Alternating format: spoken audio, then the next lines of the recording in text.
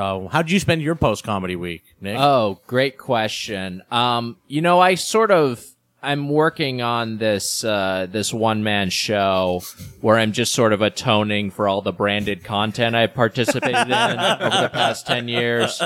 So, Burt Reynolds died recently, and I remembered that I worked on a Captain Crunch branded spot where Captain Crunch has a talk show on his pirate ship. Oh, sure, yeah. And in one of them, he interviews Burt Reynolds, and I think gets him to get in a hot tub of milk with a soggy or something. I'm glad you were able to facilitate that before he passed. Yeah, I'm glad that he was made to do that for Captain Crunch. Yeah. and you played a small role in that. Yeah, and he was probably half conscious of what was happening, but How warm was the milk? boy, that's a good question. I might be misremembering the beats of this because it's all a blur. Because I would sit in a hot tub of milk if it was at least 95 degrees. That sounds wonderful. That's all right. Yeah, but that's basically what I've been doing, exploring that. Maybe it's good that we're post comedy now that now that we remember what comedy once was.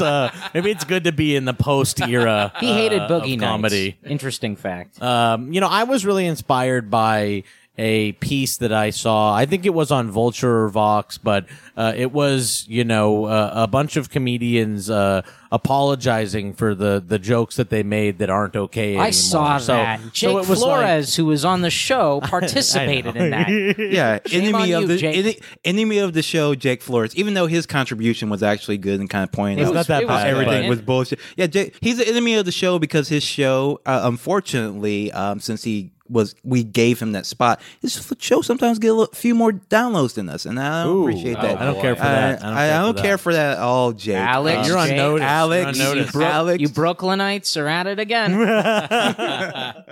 Well, in any event, I read that piece, and I was just floored and inspired by Weird Al reevaluating the time he used the word midget in a song in the 1980s. So I've just been spending the week thinking back on all the jokes I've made that through the lens of 2018 could potentially be looked at as offensive. And I've been flagellating myself. I've been writing them all on a paper, burning the pages, and whipping myself on the back. it seems cool. healthy. It's cool that culture bloggers are essentially the church now. I like that they give us our penance and they give us opportunities to confess the bad things we've done and then to make peace with the public and ourselves. That's definitely a healthy thing. When we titled the show Struggle Session, it was supposed to be kind of a joke. Yeah. But I feel like by 2019, it will have to be literal in order to keep up. Like, it's so funny. And we peel back, why is this happening? It's because people let, sex offenders run around and stuff. So everybody else has to atone, while the sex offenders get to come back without apologizing. Well, if you're a sex offender, you either live under a bridge or you work for the president or have a Hollywood deal. But there's no in between. It is partially because Louis jacked off in front of those women that Paul Scheer has to do an article apologizing for a sketch he did about 9/11 in 2002. The two are in some way connected. Everybody having to be comedy was bad, but we're okay now. We're not. Hey, here's monsters. a connection. Louis C.K. 3-part name. Wow. Oh, there you go. Wow. Just like John Wilkes Booth. John W.B. My understanding with the CK and Louis CK is that it's phonetically how his last name is pronounced. Right, it's like a portmanteau, right? No, I think it's like a Polish last name. It's like C-Clay or something like that. And it's just pronounced CK. Yeah, it's spelled SZYKA. But now we know that the reason why is because obviously to hide his identity. I mean, at this point, this man's running around under an assumed name. I don't know. Showing up at comedy venues. Modern neoliberal politics are in a state of crisis. And so that is creating chaos amongst the rich who subscribe to neoliberalism. And I mean, I don't want to get too psychoanalytical here. I'm not Sigmund Freud or anything, but I do think that post-comedy and elevated horror come from this weird kind of Victorian desire to refuse to have fun when things are bad. This idea that the world sucks right now and I'm very rich, so I cannot enjoy these things. my comedy has to have a dose of suffering in it. My horror schlock has to have a dose of art film. It is, I cannot, unless I am giving myself some sort of, educational or important or God forbid anything but not serious content in my life or culture in my life, then I'm doing a bad thing. Right. This is Now is not the time. Now is not the time. I think there are like two acceptable forms of joy. One is like just dunking on on someone on Twitter. Like someone has like a completely unacceptable opinion and then dogpiling on them. Like that's okay. Sure. And then also like just some sort of life-affirming video of, say, a little kid giving juice boxes to a bunch of people waiting in line for unemployment checks or something. Like that sort of thing is like, oh yeah, we can feel good about this because this is they're all veterans too. Exactly, right. There's a little bright spot in this plague earth we inhabit. Yeah. JDB, of all, the kind of somewhat harebrained conspiracy theories you have come up with on these 100 episodes of shows. Wow. That is by far the best one because when you really think about it, it was good. When you really look back at it, the first post comedy that we've had is Trevor Noah's The Daily Show. Because it is objectively so not funny, but we're supposed to pretend like it's important. Like, right. That might even be anti-comedy.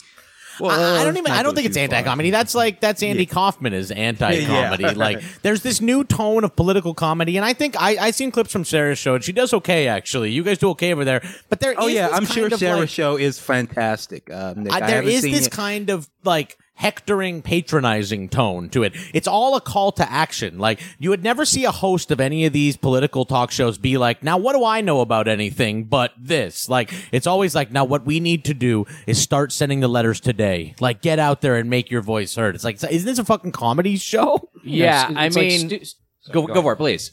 I was just going to say, Stewart sort of got that going, and now John Oliver makes it kind of a weekly practice. Yeah. Every Last Week Tonight, I feel like, ends with an advocacy hashtag. Sure.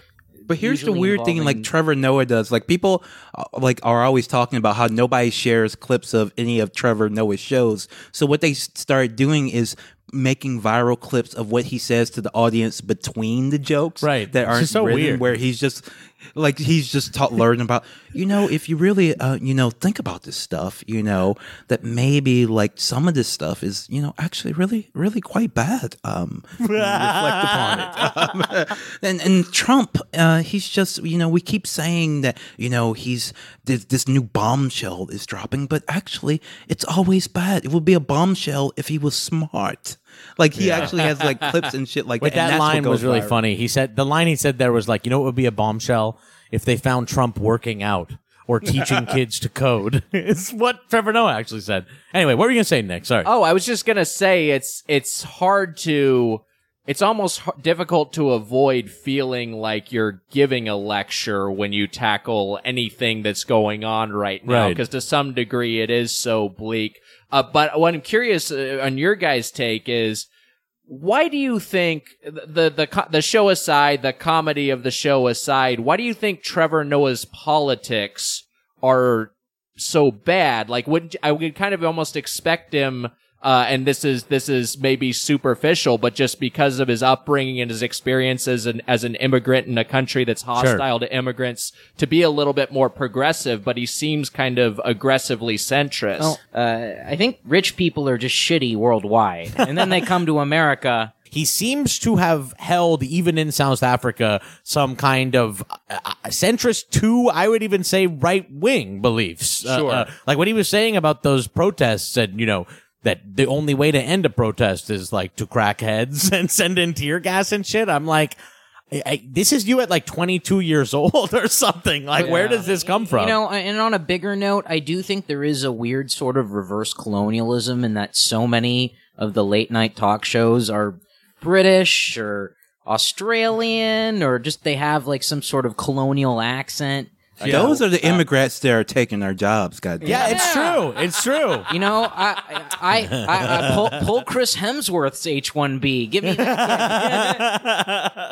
More American actors and hosts. But there is something to be said. I mean, about like, you know, if you live in like Kentucky and you like flip the channel and you know you go from James Corden to Harvard Seth Meyers to you know. Well, Harvard's not a foreign country. Yeah, but it might as well be. Yeah, sure. Okay, I can give it to you. There is an accent, which is so funny. The Harvard accent is so weird. I'm just surprised the transatlantic accent hasn't come back yet. Right. The fake, you know, the what do you call it? William Randolph Hearst had it. Oh, sure. Angelina Jolie is like the last person with a transatlantic accent. I have a natural, and it used to be stronger, but I have a natural inclination to be, you know, a little bit skeptical of anyone from Harvard. Although I've met and interacted with some people from Harvard who there are like, some good ones, who are I'm funny sure, and smart and grounded. It's like Trump said about like the Mexicans when he started running for president. It's like, although I am sure there are some good ones, but Bree Gray is cool. Yeah, Bree Gray is great, and Hayes Davenport, I understand, is a good guy. Hayes is a good guy, but you know, I've talked to some people I've talked to from Harvard.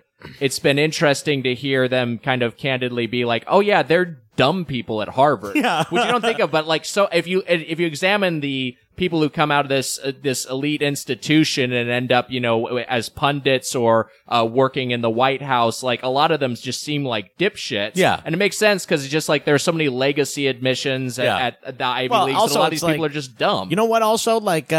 Being good at high school doesn't mean you're a smart person. Even if you're not a legacy admission, right. Like being the best at doing homework for years 12 to 18 of your life is not like the biggest accomplishment that at you some can level. do. At some level, it's an extension of like being good at mazes. It's like a skill you had as a kid that you worked at, and yet they somehow determine how you get paid forever. Well, and also it determines who like holds control of all the rest of our lives. Like, I mean, you look at Brett Kavanaugh, and I'm like, oh, he's just some doughy little man who went to an Ivy League college, and here he's going to be determining everything for all the rest of us forever. He seems legit stupid. Yes, too. he does. He seems like a dumb guy. Yes, he does not seem like a bright. He seems like a country bumpkin or something, kind of.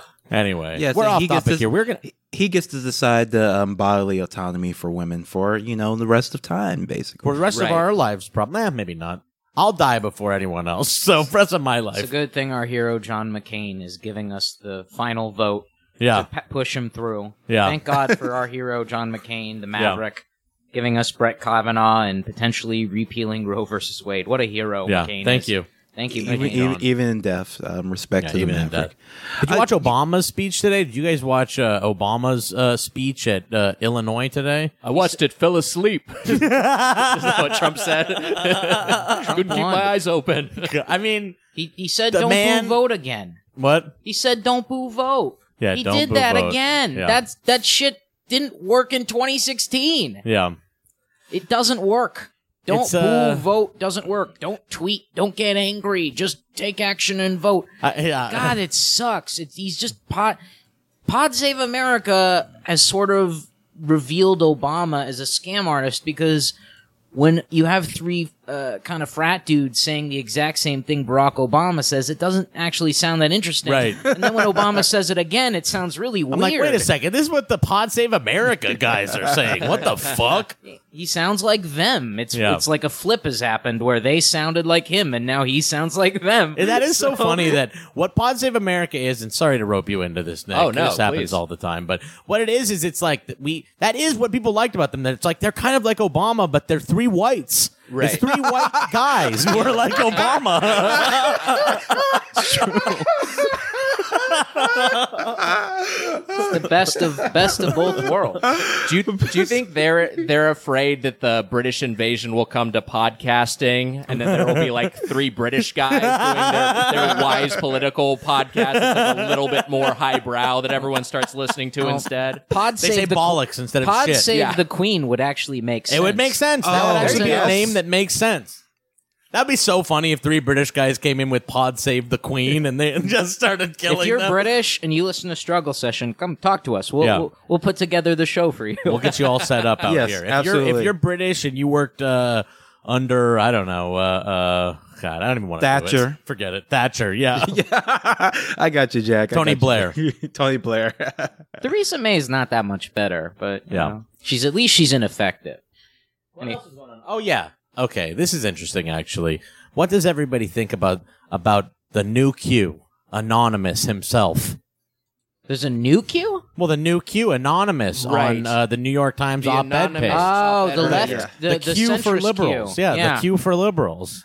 I mean, it's a lot of fun. I like, you know, this is the word witch hunt's been thrown around. This is a good old fashioned witch hunt. This is a fun one. We get to find You know what out it's- who the what witch it's been is. like the last couple days on CNN, and I watch it still sometimes. I don't know why I do this to myself, but I watch it. It reminds me a lot of when Who Killed Mr. Burns happened, and everyone was talking all the time, laying out the pictures of all the Simpsons characters, and We are- really agonizing over who might have killed Mr. Burns. It was Rainier Wolf Castle.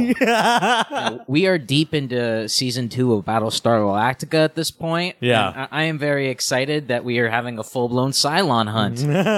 I just think it's a little weird. I was tweeting about this too, and I thought about this earlier, but like, it is weird that it's like, this is the New York Times. So, you know, a source comes with a story. Aren't you supposed to like talk to like the reporters and the reporters write it down and then they like write a story about it? It's weird to me that whoever this is like wrote a blog post and was like, can you guys like publish this for me? Like directly? I think that's strange. To be clear, the New York Times just gave Trump ammo.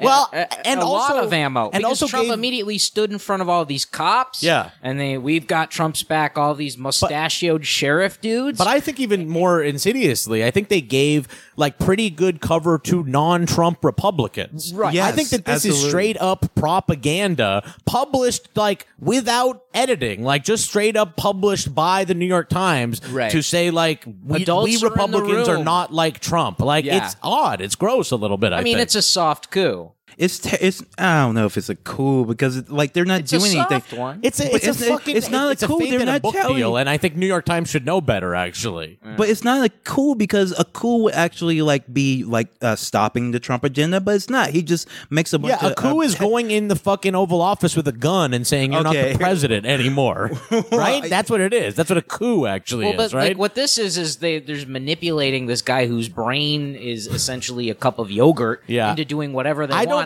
That's we not didn't how vote for. That's not how I read the op-ed. When I read this Yeah. op-ed, the op-ed to me reads, "They're like, I believe in the agenda of this president. I believe Right. in the agenda of this White House. I just think sometimes like Trump is like Bad. like thinks Yeah. things wrong. But look and at all we the don't- good things we did. But Look, we're doing Yeah, a lot of stuff. I'm like, exactly. I don't actually agree that you're doing good stuff. I reject the premise, even to begin with, Right. that any of this stuff is good stuff. And I really think that it's just them trying to separate themselves from Trump. I was just gonna say it really the what that article boils down to, what that op-ed boils down to, is this pudding-brained groper is not executing wealth transfers to the rich effectively enough. Right, It's so it's so fucking insidious. And I do like that. I do feel like generally from not everyone, I feel like maybe not CNN and MSNBC, but generally the take I've seen even from liberals has been kind of, fuck this guy, you know, which is heartening. Sure. And he's maybe still going to that- get a book deal. No he's still going to problem. get a book deal 100%. He's Yeah. going to be an MSNBC talking head. But Yeah. This is David Frum. This is the new David Frum for the rest exactly. of our life. But I do like that, like, the new David Frum is maybe met with a little bit more skepticism Right. than the actual David Frum. Well, and I think it was pretty obvious that it was, you know, there was this 20-minute period where everyone was like, it's Pence, it's Pence, it's Pence. And it's like, wait a second, the vice president's not, he's a dumb man. Mike Pence is not a smart man, but Look, I he know. is addicted to using the word lodestar. I mean, he said it like 100,000 times. So if you wanted to set up a guy, and by the way, the New York Times, by putting lodestar in there, is fucking up because they're intentionally misinforming their readers. It's strange. Don't lie. Journalists shouldn't fucking lie and play games with their readers. It is strange that there was something published in the New York Times that has like clues in it and shit. Like that's not your fucking job. People are talking about it like Lost or something. It's like when they published the Zodiac ciphers in the like San Francisco paper and tried to get everyone to help solve the puzzle. It's like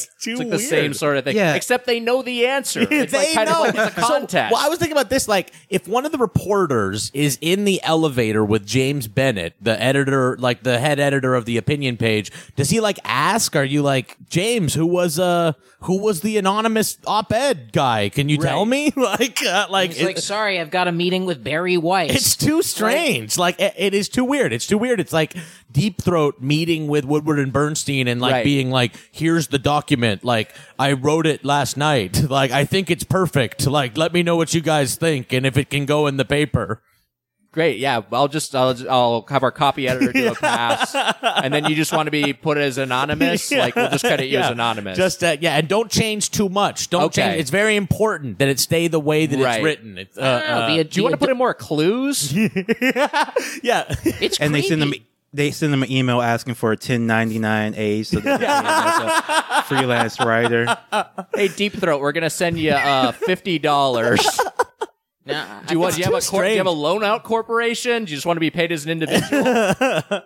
It's too strange. What really really just bothers me, like reading through it. Like there's no real substance to it, but like it sucks all the political energy out of the room, right? And basically allows Trump to now do whatever the fuck he wants behind the scenes because everybody's just talking about this, one guy who basically helps Trump along, and it's very insidious because it allowed him, freely to paint the tax cuts as good, to paint all. Like most of Trump's agenda as good, the military spending, reasonable, responsible, conservative stuff without challenge. Where if they had done like a real job as a journalist and just wrote a story, they could just put in the relevant parts. Like this is such and challenge it and fact check it, things like that. Right? It's such journalistic malpractice. Like what pisses me off, like more than anything, is like every time the New York Times posts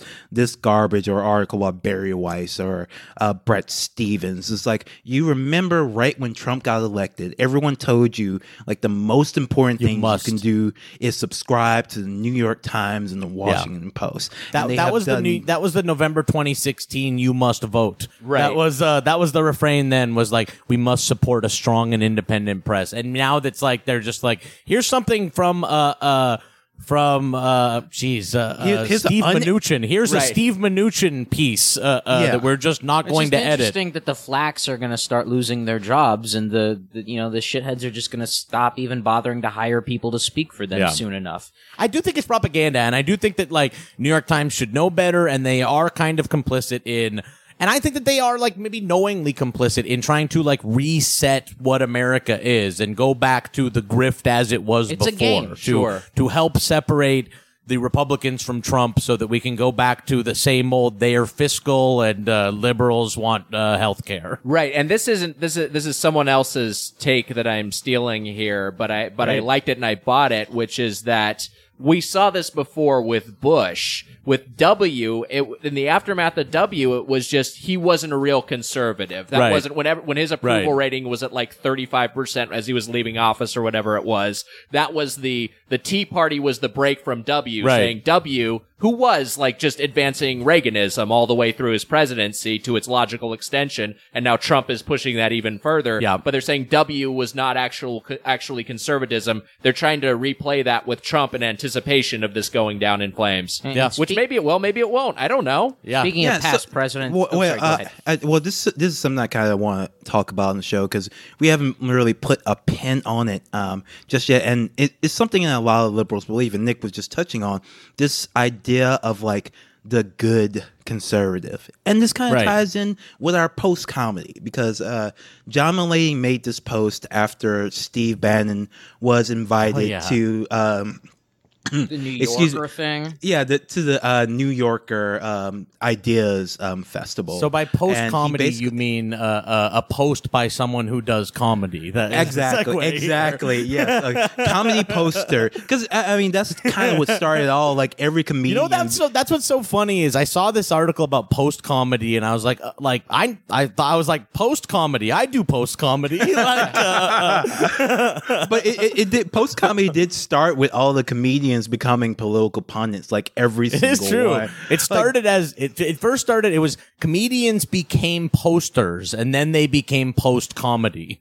It's tough because I think there's a lot of pressure if you're just like throwing jokes out there. Yeah. Then you're getting barraged with like, why aren't you speaking out about children in cages? You know, Oh, yeah. you're getting bombarded Yeah. with that, and so you feel like you have to address Hey, it. you know what? Let's all just be honest. What people want in this world is for you to be yourself and for you to like speak honestly as yourself. Like we are Yeah, living in right. an odd and new time where it is not enough to just put jokes out there. Everyone is actually just demands of you that you also be a pundit. So Yeah, that's what everyone does now. You can't be like this detached character. Go ahead, Leslie. Oh yeah, but yeah, that started. It's really weird. We could probably do a whole episode like where like in 2011, like every comedian on Twitter Yeah. was just like making jokes about Asians, and now they're all like posting. You know what'd be so funny? Like We should do- political screeds. We should do a We could like do a a time history. capsule where you Yeah. take like on this date in 2011 and then on this date in 2014, the same days, Right. separated by a few years. Look, I think. But- I think but the anyway- turning point. I think a real turning point was probably the Michael Richards incident. I think that forced comedians to go. 'Cause Oh no, that was the Michael first Richards time- was way before. Right, Michael Yeah, Richards. Yeah, I predated know, but Twitter, that I was the think. first time a comedian had a public freakout go viral, and especially with racial slurs, and comedians were sort of all forced to comment at the same time about one thing. That was the first time that happened, and I feel like it kind of slowly snowballed from there. Interesting. I don't know. I'm not sure about this one, but that's interesting. I'm not Something sure. to think about. Michael Richards innocent. All right. No, he's a piece of shit. That's the funniest video. If anyone at home hasn't seen it, watch when Jerry Seinfeld goes on David Letterman and then God. has Michael Richards It's by not a funny. video so chat. sad. It's so sad. It's so. Seinfeld just keeps the audience keeps laughing. The audience and Seinfeld laughs keeps yelling and at them. Seinfeld's like, no, it's not funny. Funny. Don't laugh at this. But anyway, well, don't laugh at this either. So John Mulaney, Okay. when what's his face, Melting Man, the guy who looks like he got hit by an atomic bomb. What's his name? Right. Steve Bannon. Steve Bannon. Bannon, yeah. Well, he said he was apparently Mulaney was also invited to the Ideas Festival. Yeah, I don't Which know. is very funny. It's like when this Bannon thing came down, it's like, oh my god, like Carrot Top has dropped out of the Ideas Festival. Like, oh no, like Gallagher is in conversation with Henry Kissinger, and he refuses to do the Festival of Wonderful Ideas. We have to stop these. We have to stop these Coachellas for politics. The Ideas These have to Festivals end. have to stop. These are bad. Yeah. Yeah, they they're have to stop. encouraging shitty capitalistic behavior from people who should be seeking positions of civil service. It's It's It's not a- a good thing. It's amazing that they found a way to have a festival that's more embarrassing than an improv marathon. But anyway, John Mulaney. All right. yeah. Sorry. He's John Mulaney. I'm out. I genuinely support public intellectual debate and have paid to see people speak with whom I strongly disagree. I wonder who those people are. But this isn't James Baldwin versus William F. Buckley. This is P.T. Barnum level horseshit, and was announced on a weekend just before Tix went on sale. Like, that's how you know he's pissed off. He like used the abbreviation Right for before tickets. a weekend, and it was, and to add insult to injury, it was right before my beloved weekend. no, he's So- very. That's very good. I would. The only thing I would say is that William F. Buckley was Yes. actually not that smart. Yes, that is the point. So He's back to getting the back- transatlantic accents. Yeah, transatlantic accent, post comedy, we're bringing it all together. All right. So William F. Buckley was a stupid piece of shit, but he had an accent, Yes. and people respected it at the time. And for some reason, even liberals like John Mulaney, who I think considers himself a pretty progressive guy. I mean, obviously, this is actually a pretty good thing he's doing, saying he won't appear on the same show, but he Yeah. can't like break this idea, this myth that so many liberals have, that at one point there were smart conservatives. There weren't. They were always racist. Like, when you see all like the racism in the past that you no longer think exists, the people who were doing that were like all the conservatives that you missed. Right. They were the William F. Buckleys. Like, it is funny to look back fondly on the 60s and be like, back in the 60s when there was famously no racism, conservatives were cut from a different cloth. Well, and it's this idea that William F. Buckley would talk to rich gay people or rich gay black people that made him appealing to the center. He would talk to, Gore Vidal. Right. He'd have no problem talking to that guy even though he was gay because he was a peer to Buckley. They were both also in the same business. They booked television shows. I'm maybe liberals give him credit for that, but I fucking don't. I'm not giving him credit. I'm just saying that's why they see him as respectable, because he would reach across the aisle. But like it was just a TV show, and he would always, be completely shitty to these people. Like that's the one thing. Yeah, he's a rude asshole. He threatened to punch Gore Vidal, and like when you look at that James Baldwin debate, I recommend everybody watch it just because it shows just how intellectually bankrupt conservatism is. The first thing this towering conservative intellect says is he accuses James Baldwin of putting on a fake accent for the British students there.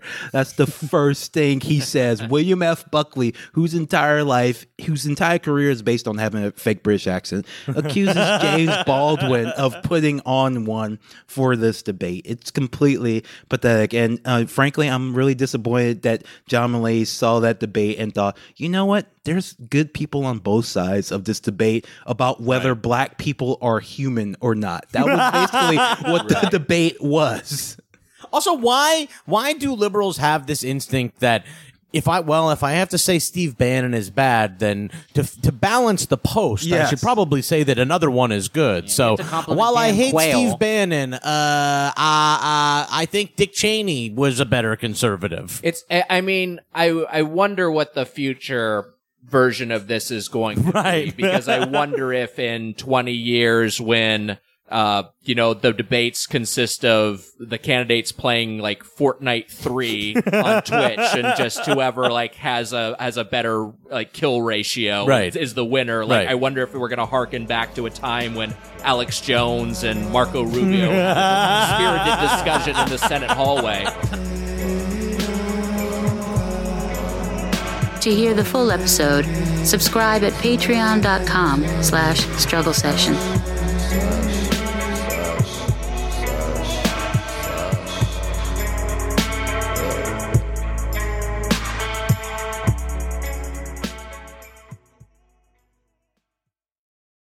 Like what you hear? Want to hear more? Check us out at patreon.com/struggle session or sesh.plus or strugglesession.substack.com for all our public episodes, commercial free, as well as hundreds of bonus episodes. Thank you to all our listeners for holding us down 5 years strong.